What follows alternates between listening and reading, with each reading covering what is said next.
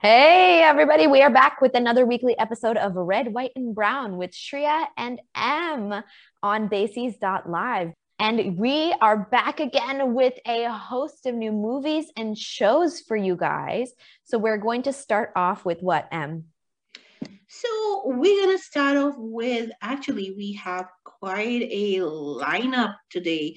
We have Dasvi, which released on Netflix a couple of days ago. We have Hurdang that is playing in theaters, and we will review the series Abhay season 3, which is streaming on Z5. I love it. I love it.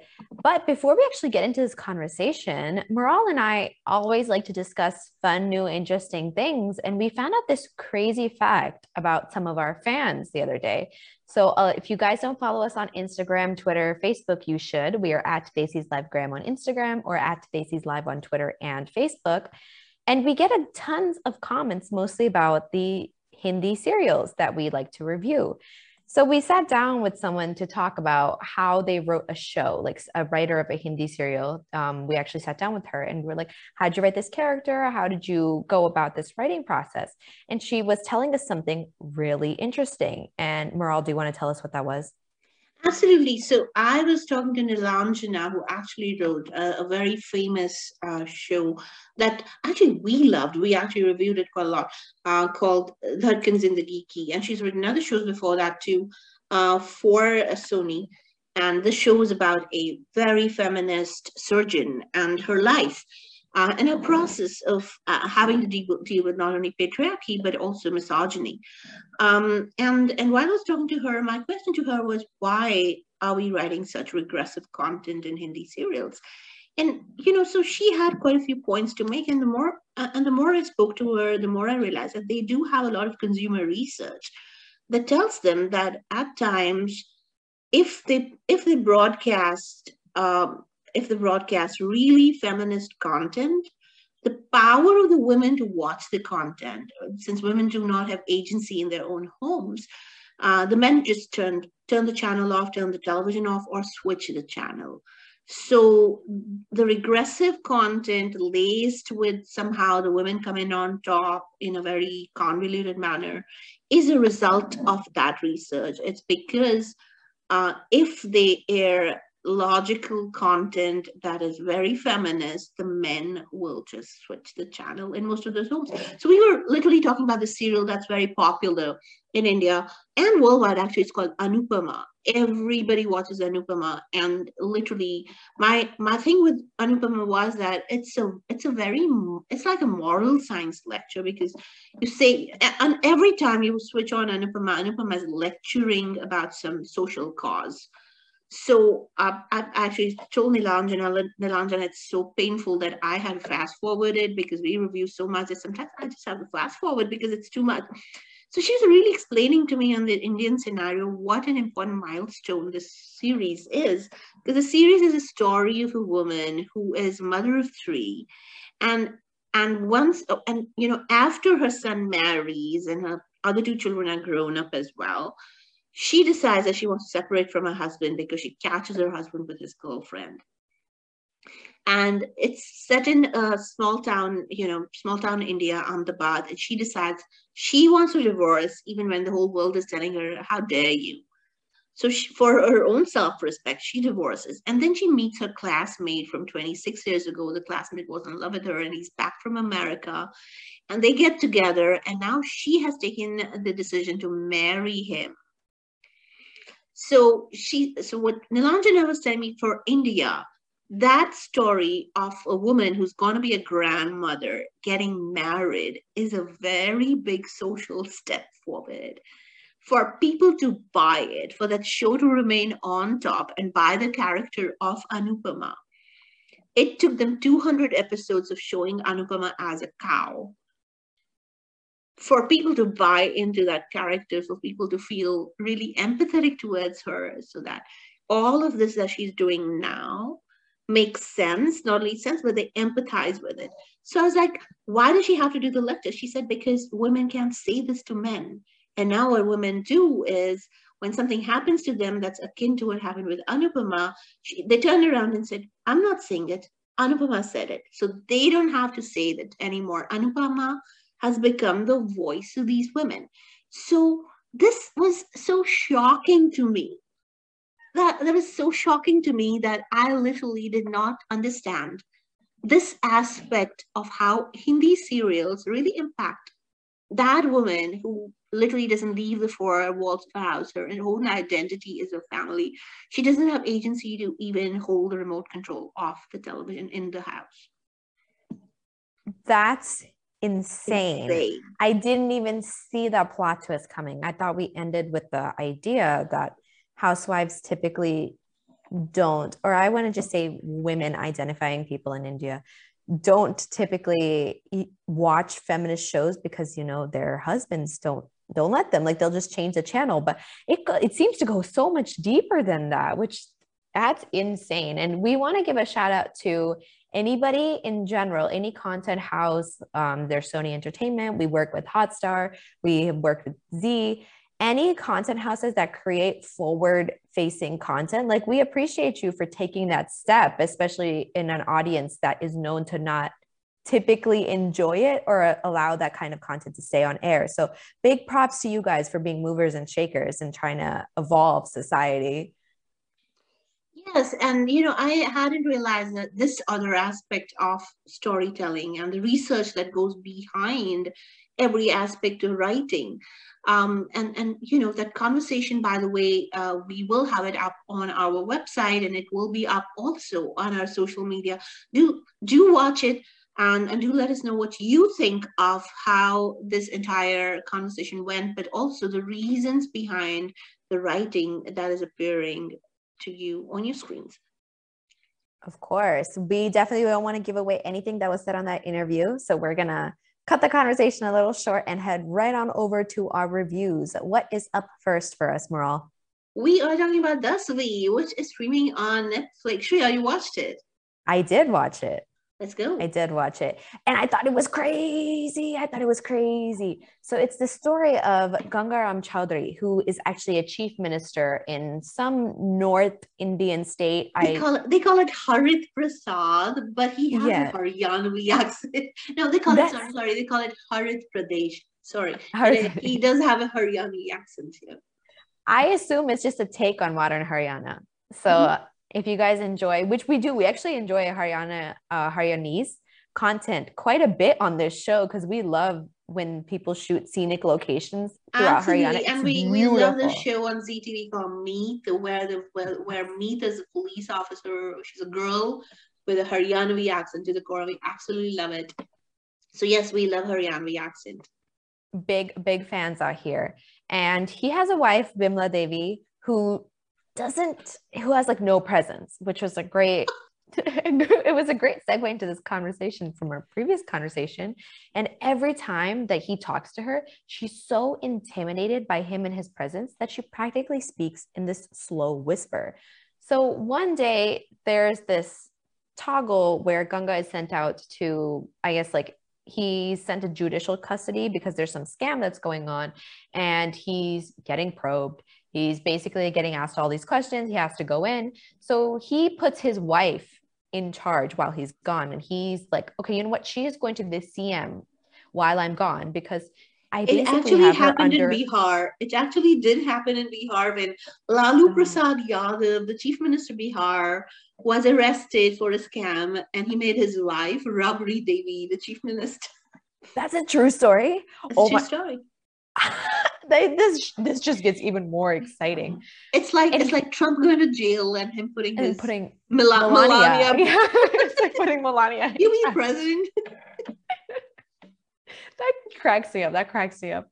And he does it, like his reasoning is basically, oh, I have her under remote control. Like she does everything I say. Nothing will happen while I'm gone. I trust that she is just going to listen to what I have to say. But crazy enough, she gets like a taste of power and she goes insane. Like she goes bonkers trying to like, now she's basically like trying to get rid of her husband. And she's like, I'm in charge. Like I'm CM. And she gets arrogant. And then the two end up like clashing. Like Ganga and his wife, Bimla Devi, are just sitting here like clashing over the CM seat. And it's so funny. I know it's not meant to be funny, but like to me, it was hilarious. I love the power See, struggle. I love Nimrat Kaur. Man, did you see her in Homeland? No, I didn't. Dude, if you watch Homeland, she's the Pakistani diplomat in Homeland. She turns up No, in I've never those seen it. in the dupatta over her head, and she looks regal as hell. And she walks into the White House, and oh my God, she is amazing in Homeland. But I absolutely loved her in another movie with Irfan Khan, which is called Lunchbox. If you haven't watched it, guys, you must watch it. And Nimrat Kaur, of course, is an all-time favorite. She's a brilliant actress. And even here, that entire change in her from that docile woman to It's so good. And the funny thing is Ganga's results, like when he gets back from that like jail sanctioning, he has to go back to school because he only studied until I think they define it as class 8, which is like the equivalent of 8th grade in America. And he's like, you know what? I'm going to have to study for my class 10 exams, like 10th grade examinations, having never finished that because if it schooling. doesn't go to study, he has to make chairs or he has to work Yeah. hard, which he's not used to. That's one. But secondly, I think what really catches him is this jail superintendent, the woman Jyoti Deswal, which is Yami Gautam for you guys. And Yami Gautam disses him off. She tells him, "Oh, you're useless. Imagine you being so uneducated, and you're the chief minister of this state." Yes. And you guys will never believe if you don't know this already, Gangaram Chaudhary is actually played by Abhishek Bachchan himself. And he is so good to a T, this character. His acting range is so versatile. I am shocked every single time I see this man. He is the most underrated. I mean, we know a few underrated uh, actors in Indian scene, and he's one of the most underrated actors. This is another one as well. We'll talk about him later today because we're covering his series. But yes, he is so underrated, so He completely underrated. is. And I mean, why? Just because his father is famous, and that's just so not fair. And This guy deserves better movies, he better work. definitely does. I hate hearing the thing where everyone says Abhishek Bachchan is out of his prime. I'm like, for an actor with a range like that, there's never prime. There's never prime. Like the roles he gets cast into as he ages, he adapts so seamlessly. And I have seen it time and time and time again that even if that movie Totally. isn't a hit, he Guys, so if you haven't, by the way, we posted his audition tape for this movie on our social media. So just watch that audition tape and how he gets that accent right, where, he's trying to be. So it was something that Netflix promoted as his audition tape, and obviously it was his spoof. But it is such a cute little audition tape. You must watch it. It's on our Instagram, which is at the Desislive Gram. Don't forget to follow us. Will do. So what did you think, overall? Like cinematography, camera angles, storyline, what are we looking at? So, honestly, I thought it was a really well cast movie. I could not have thought of a better cast to do what they did. And Abhishek Bachchan, as you said, fully agree with you. This guy is like fine wine. He just keeps getting better and better and better. But also, I think he's actually taking up roles that challenge him in a way that his performance comes out. I mean, he's literally amazingly accurately. He is Gangaram. He's not the guy with the anglicized accent that we see talk on camera. Otherwise, he's completely changed his character. He's this rustic guy. You believe in Gangaram. The other characters cast are really cute actually because they teach him right. Well, and his entire process of learning is very well done. I thought where the movie really hit me was it was just too long. That was I my just one kept thing. shifting on my couch like this. I was like, stop, come on, let's move it. Let's move quicker. I was Right? thinking the same thing. It's the pacing that gets me. I love it, y'all. I love that Indian movies think about their timing and their research and development, but they have got to get better with this idea of stringing the story along for the sake of making viewers watch longer movies for ratings. Like, you have to stop that because at some point, like, I'm like, I was like, come on, let's go to the next scene. Like, let's say the next line. Like, come on, please. I was waiting for it to get And thank faster. God it was OTT, because you could fast forward. Yeah. But how much are you going to fast forward? This background score, the music needs to be incorporated. Please don't do that, guys. Just come to the point. We love it when you come to the point. We So do. I thought the scenes between him and Nimrod were just phenomenal. Remember the scene where she's trying to be nice to him and she's serving him all the ghee that she can get. She's trying her best. She is rooting for his failure. She's so rooting for his failure. She doesn't have to vacate her seat, but it's so well done. I thought the ending was too saccharine. Oh, come on, guys! He's a politician in the end. He didn't have to give up being a chief minister and do something else, like become the education minister instead. He could have done that being a chief minister. So that was kind of like meh. But on the whole, I think I love the cast. I love the camera works. And I thought the music, the Machale song was pretty catchy. And that's kind of that's a song at the it's a recurring song in the background, but they didn't have to break into the song into the jail. That was such a waste of time. But hey, I think they're playing to the Indian mentality of putting a song here and there. But that story of how he learns in the entire patch where he's trying to educate himself while being in the prison, I thought that was really heartwarming. I think that was the greatest part of the story, and how the rest of the prisoners come together and be a part of his process. Right? So I thought that was cute enough. The story was simplistic. They were, it was too simplistic. It was supposed to be funny, and I thought Nimrod Kaur and his scenes were the best scenes. I agree. I very much agree with everything. It's a good binge watch. We gave it an 8 on 10 because it was just too long. Very fair rating. I 100% agree with everything Meryl has said so far, guys. I agree. The cast was great. I think the little energy bounce from Abhishek and Nimrod was just fantastic. Like their scenes, I know that they're meant to be written comedically without being comedic. And that goal, like that target, was always achieved for me, because they're like trying to have serious conversations, but it's just so funny. It's so funny. Like, and it's meant to be written like that. Sometimes people achieve that very accidentally, but it's meant to be written like that. So I think that's a plus point on the story writers, to be able to be so versatile in their thinking when they're like writing dialogues. And I think delivery also plays a really big aspect of that, because we have watched comedy movies in the past where some scenes are supposed to be comedic, even though they're delivered with another intention. And I'm like, this falls so flat. And if I don't laugh at something, nobody will. I will literally laugh at anything. And if I don't laugh at it, no one will.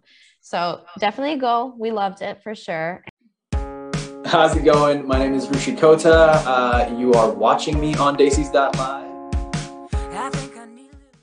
Absolutely, and we did this show about casteism.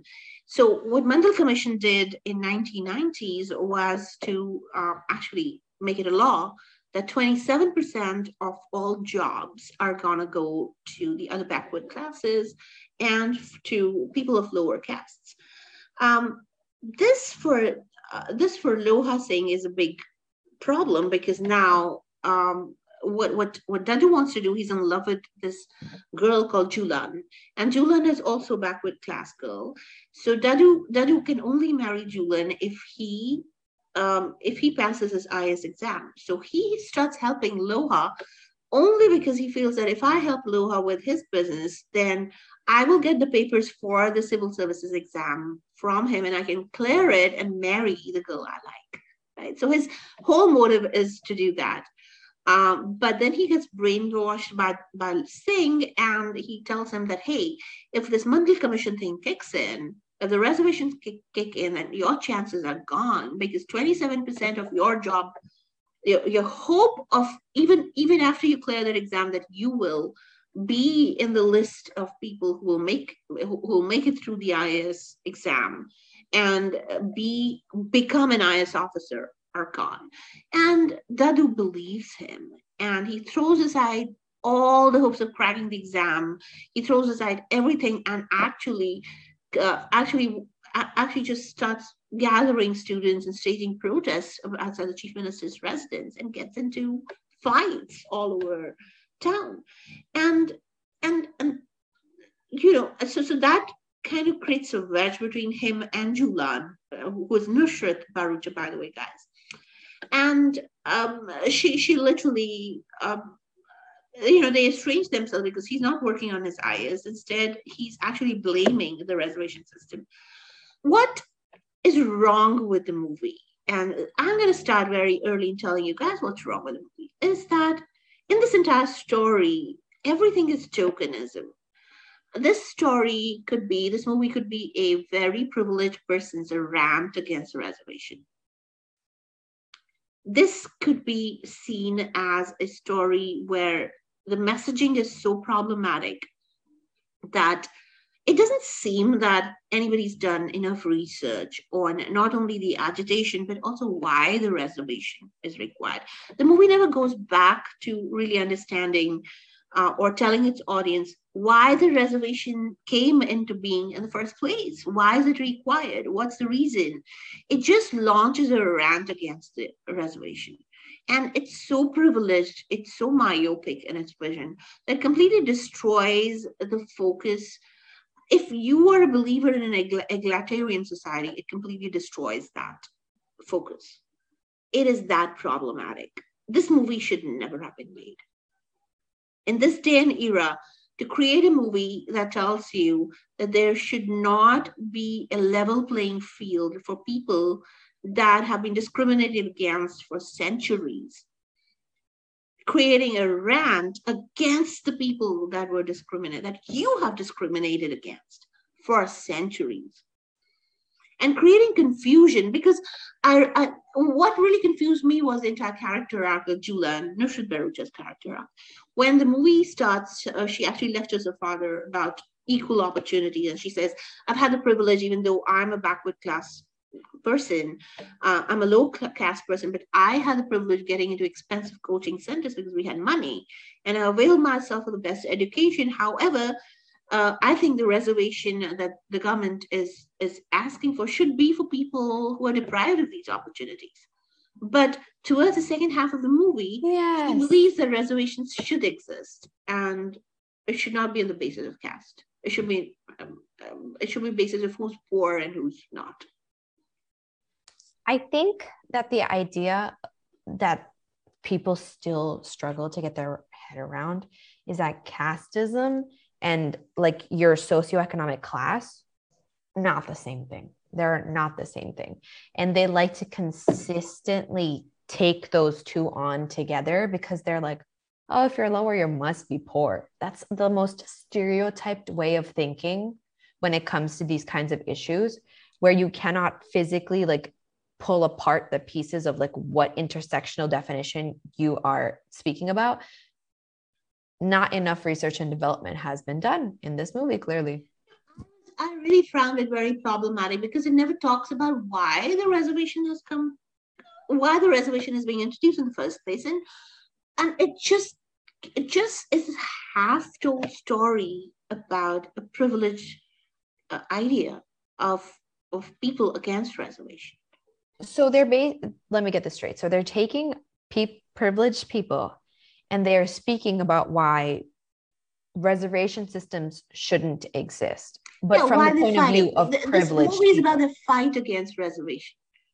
It never tells you the other side of the story, why the Mandal Commission recommended that 27% of government jobs should go to backward classes, why that reservation was introduced in the first place. It doesn't talk about how the society still, even after the reservation's been introduced, how we still discriminate against people of lower caste, why casteism exists in the first place, and how problematic casteism is. It just doesn't give the narrative that voice at all, or even a second of exposure to that side of this issue. And someone thought this was a good movie to make and put out. Somebody thought that a rant of a privileged person against caste system was a good movie to make. You could probably take that clip of me just in silent and like meme it.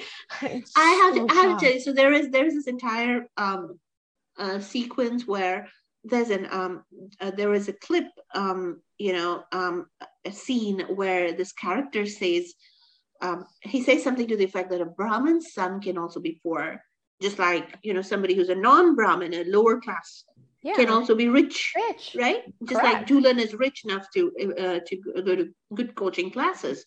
So he says a Brahmin son can also be poor. So can someone belonging to the caste? So what is really important is to protest against caste-based reservation. The best solution is to make education free for all.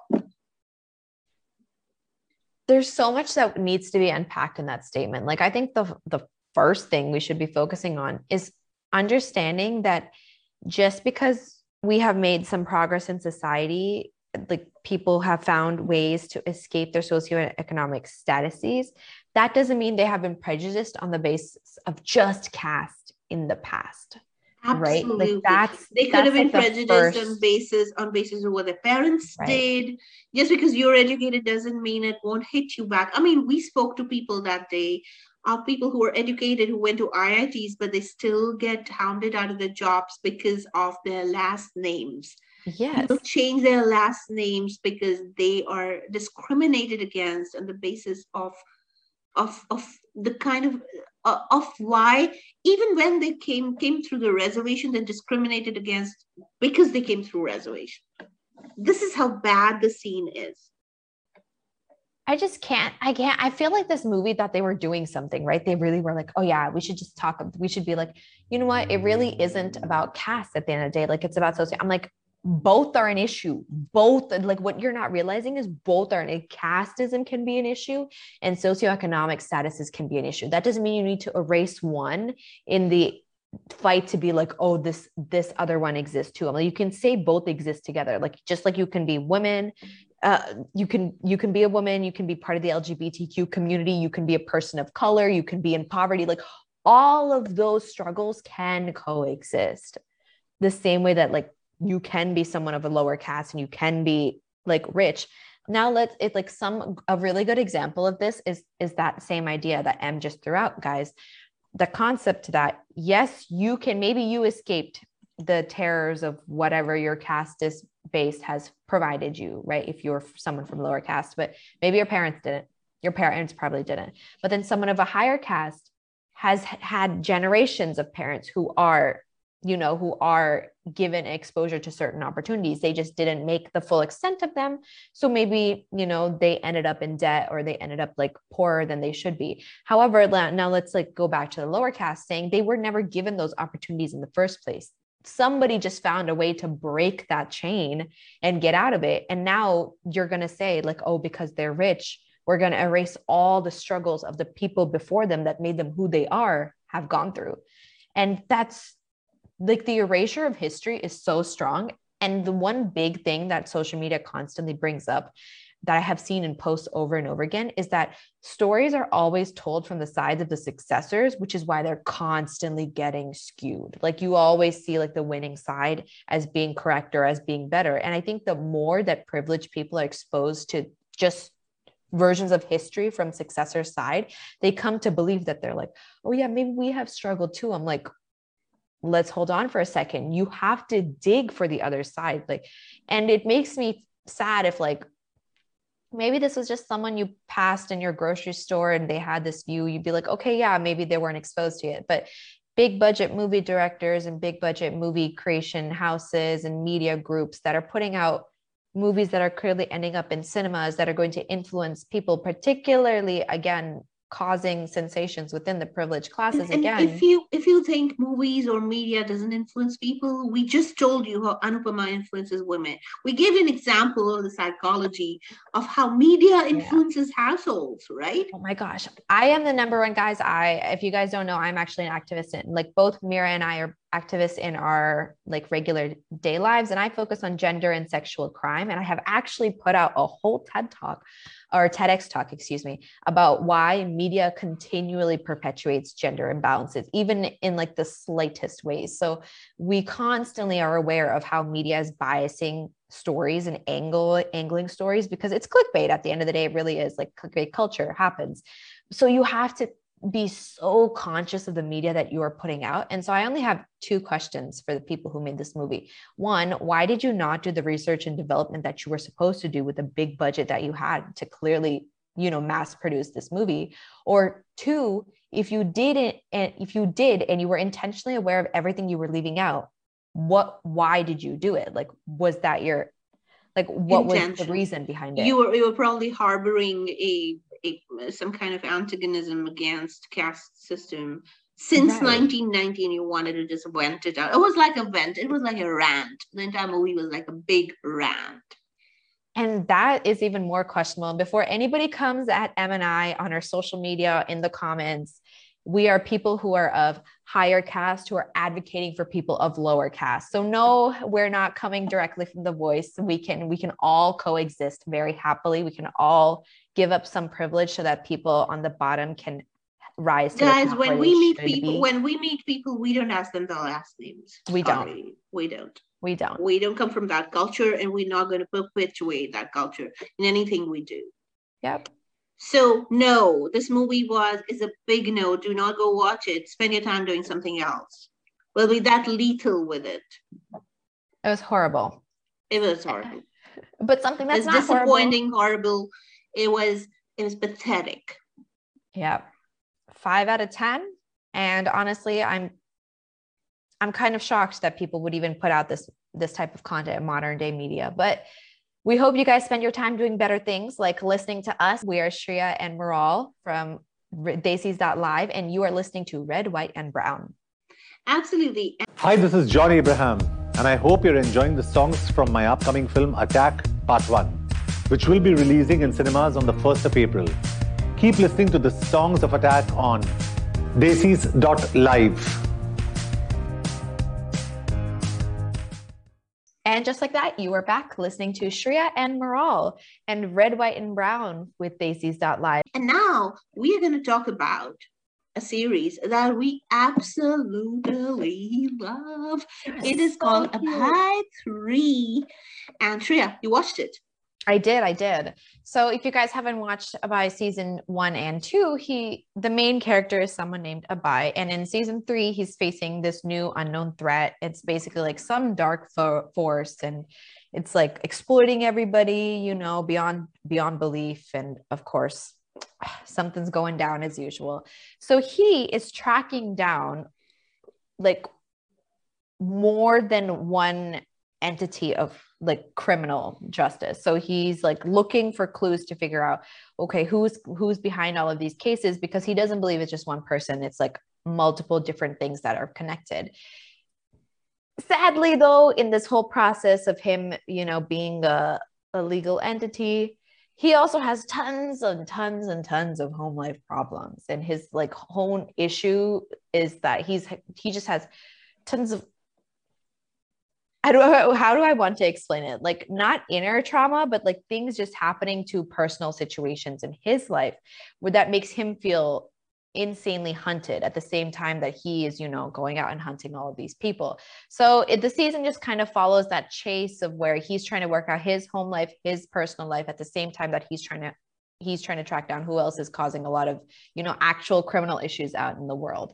And it was produced by Z5. It is like an original Indian Hindi film, which we work really closely with Z5. So we were happy to get a sneak peek, early view into what they were doing. And what did you think about it, Em? Well, I spoke to Kunal. I interviewed him much before the show was released, and we spoke a little bit more about his character then. And of course, Kunal, Kunal Kemmu is, I said we're going to talk about another underrated actor in the show, and he is probably the most underrated actor coming from the Indian content scene.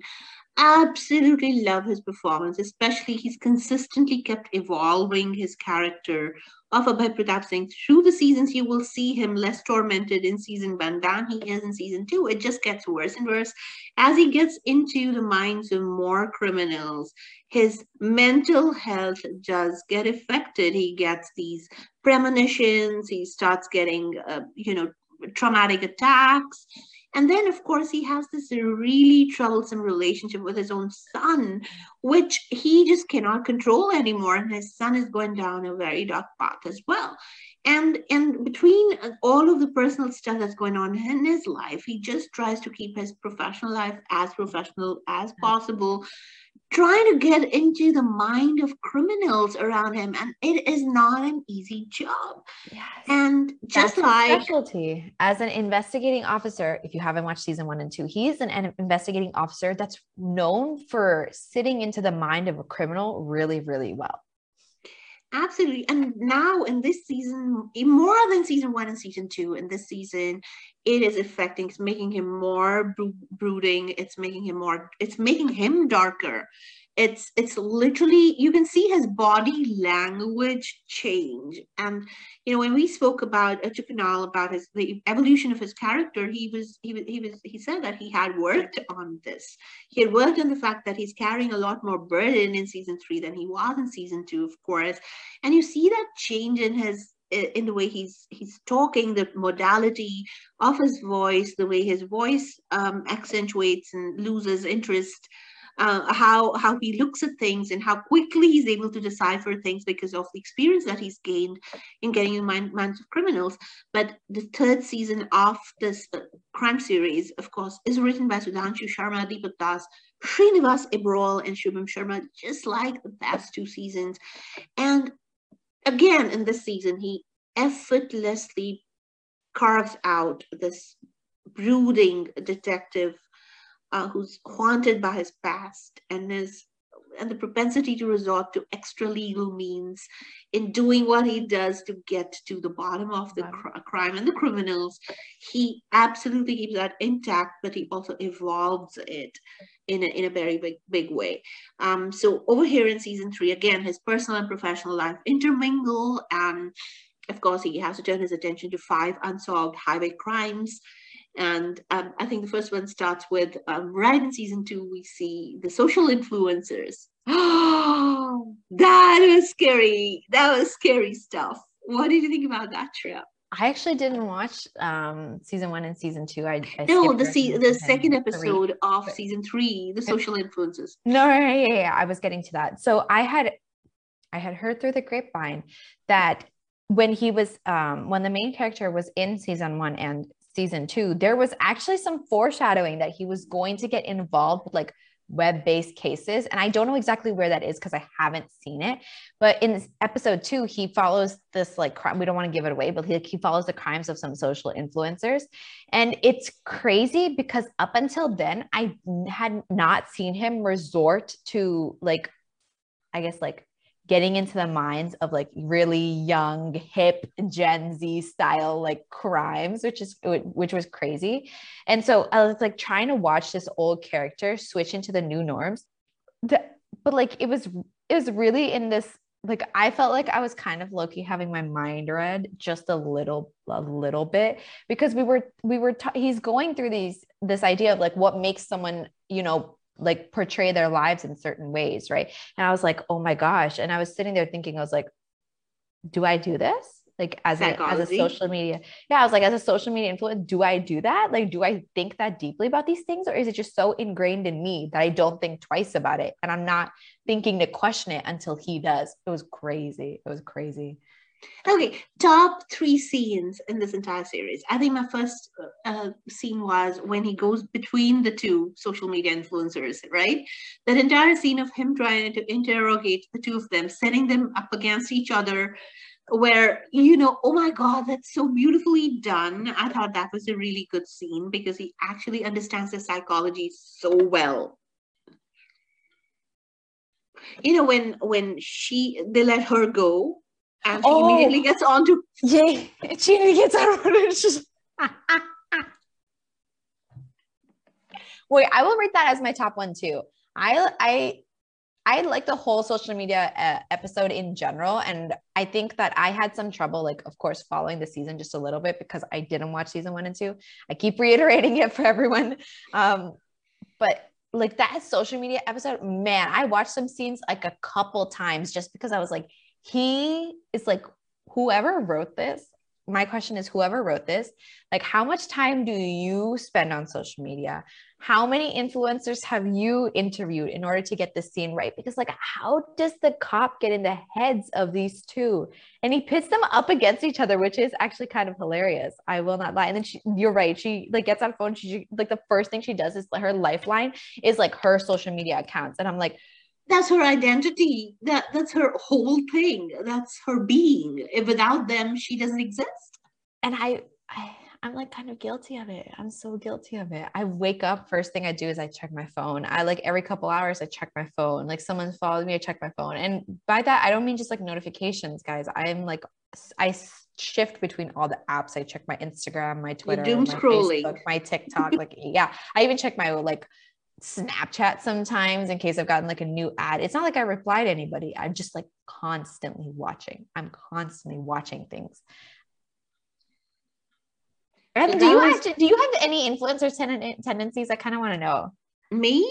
Yes. No, I used to, but I detoxified myself. And now I literally do not. I mean, I have work hours where I don't even get notifications. And sometimes when you're texting me, I don't get notifications unless WhatsApp is open on my laptop and I'm working. I see it. If not, I'm not seeing phone calls. If you're calling me in working hours, I will not pick you up. If you're texting me in working hours, I will not respond, because during working hours, all the way till 5 o'clock at night, I don't check my phone. What? You're joking. I'm not joking. I don't check my phone. Guys, she's one step ahead of the curve. She's going to be one of those people. I had to detox because I was married. I'm married to my devices. I was married to my devices, literally, and my couch. So I had to literally detoxify myself. And now I get my phone on work mode at 9 a.m. in the morning, and it stays on work mode till 5. So 9 to 5, I'm not on the phone. And even if it's urgent or whatever, if it's urgent, you know where to find me. Yeah, that's true. You know my alternative number. You know how to get to me. But if it's not urgent, if whatever, it will stay in queue all the way till 5 o'clock. 5 is the time when I actually check everything. And that's when I start replying to people. Half an hour, I give it, I cleanse everything, then I go back to work. That's insane. She's a whole new breed. You have no idea how much mental health I've grabbed back because of that. That's one. Secondly, how much work I get done. I'm so much more productive because I don't just check my phone. Yeah, absolutely. Because guys, if you want to talk to me, set up a time to talk to me. That way, I'm managing my stuff better. I'm managing my work better. I'm managing my attention better. Because of a random phone call, if I had to walk out of my work at any point in time, it takes me so much longer to get back to it, to get back to that kind of productivity. Yeah, I see. It doesn't work for me because there's only so much time I can give to my work because I want to do other stuff too. Oh, right? We love it. Absolutely. So I'm just a little organized. It doesn't mean that I'm off the internet. It doesn't mean I'm off social media. I'm not doing any of that. I'm not cutting off myself from the world. I'm just organizing myself in a way where my productivity is higher. And I really wish I was that way. I think that as soon as you start making social media a bit of a career, which unfortunately actually, I won't say unfortunately, it's led to some great opportunities, but like. Yeah, but Shreya, you can make it a career in an organized way instead of checking. Oh, that's not me. That's so not me. You know, I'm mindlessly scrolling on Instagram every break I get. Like, you know. Of course I do. Whenever I get to log in, I see those messages. Yeah, she sees those messages. Okay. So top second one. I'll tell you. Which one? Which one is your second one?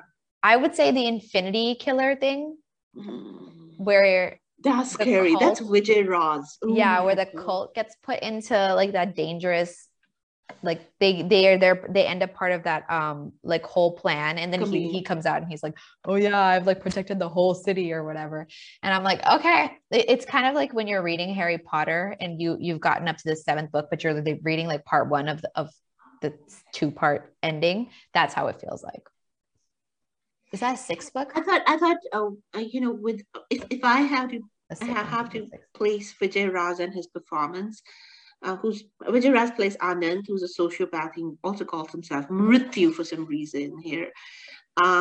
So I think the opening, resonant, sepulchral voice of Anand, where he has a philosophy around how death should be embraced because it hinges on the belief that termination of life is the only means of escape from mental and physical pain of human existence, right? I forget that one. What? That entire scene was so scary because of the way Vijay Raj delivered that scene. It was so real and crazy. And he kept saying, "Mrityu nahi mukti milegi," not death but liberation. Yeah. And the victims are carefully targeted and sometimes even random. But death is actually for them, death is deliverance. It's not death. The actually redefining death as deliverance. We're actually helping you get rid of all the pain that you're undergoing in the life. So the That's true. psychology of the guy, again, I thought that was so well written in terms of just that character and his psychology. I am going to put that on my top 3 list. I will actually switch that to my second, and then I will put the Infinity Killer where he meets the Mrithyu's cult. Like, I will put that at 3rd. Okay. Another scene which I absolutely loved was Nidhi Singh, the Khushbu, right? The cop, the junior police officer, who was actually following his trail to see how that reporter who's Ashanegi, right? Got married, got killed. I love the female characters in this show. They're like quite a bit of a hoot. Quite something. But the way that, when she interrogates Abhay, Kunal Kemmu's character, and he asks her for a coffee. and he just sits there and he actually takes her entire evidence and he trashes it one by one. He does. Logically, and she hasn't even thought of those things in her. So it just shows you how experienced and how good he is in terms of thinking through stuff, and how inexperienced and how juvenile she is when she creates a case against him. The confidence he has in himself.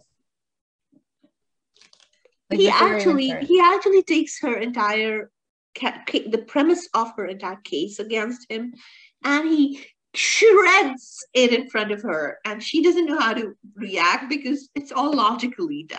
So I thought that was great writing as well, and it was great execution of the scene because it's one dark room, it's her and him, and it's just a conversation. And he's very cool about the conversation. There's no raising of voice. He doesn't even bother with spending his energy even a tad bit more than what he has to. He destroys her, totally destroys her. So I thought that was another good one. I agree with that. I do. And with that, what would you rate the overall season? I absolutely love it. In all the crime thriller series we've seen so far, I think it's one of the most superlative ones. Some of the shots are really amazing. The shots of Delhi Chandigarh highway. How good are those shots? Those drone shots of the highway. I think in general, I have seen drone shots in both series and movies, but especially in series, become a lot better. I guess people are just investing in quality drone like video work, because I see landscapes all the time that I'm like, wow, these are stunning. The VFX are great. The photography is amazing. The dark brooding angles, the supernatural ones. That entire art direction of Mrityu. It's so... oh God, it's so foreboding. You actually feel the chill with the guy. And he's a sociopath. He's psycho, for God's sake. The cult followers and the way the cult followers come forward, everything is done so well. I actually found this series very, very, very well written. I found it really well executed and very well acted. I think in all 3 departments, it just is a grade A+. I will agree with that. However, I will also say I am somebody who doesn't enjoy like darker content in general. I will still give it like an A+ because it was so phenomenally made. However, I am not the target audience for this series because I just like I get scared by everything. Like literally everything. I love thrillers. I will do anything for thrillers. I am a crime thriller person, and I will do anything for crime thrillers. Anywhere I see a thriller, I'll go watch it. This was just amazing. I loved it. It was another really eminently watchable season from Abhay. We can't wait for season 4 because they did leave it hanging. So they announced a season 4, or like there's gonna be because of the way it ended. There's so much to be told. I mean, what happened to the ball now? Well, with that, we're going to give you you should definitely watch season 3. If you haven't watched season 1 and 2 like me, you should go watch those again, or you should go back and watch those as well to set you up for success for season 3, because clearly there's going to be a season 4. Hi, this is Kunal Kemmu on Desis.live. Download the Z5 USA app and do watch the season 3 of Abhay on the 8th of April. And do watch season 1 and season 2 if you haven't already.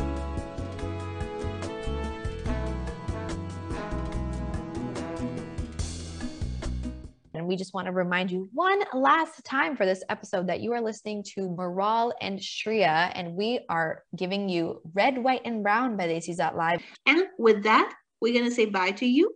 आपको अगले हफ्ते मिलते हैं with new movies and new shows to talk about. We'll see you then. Take care. Bye.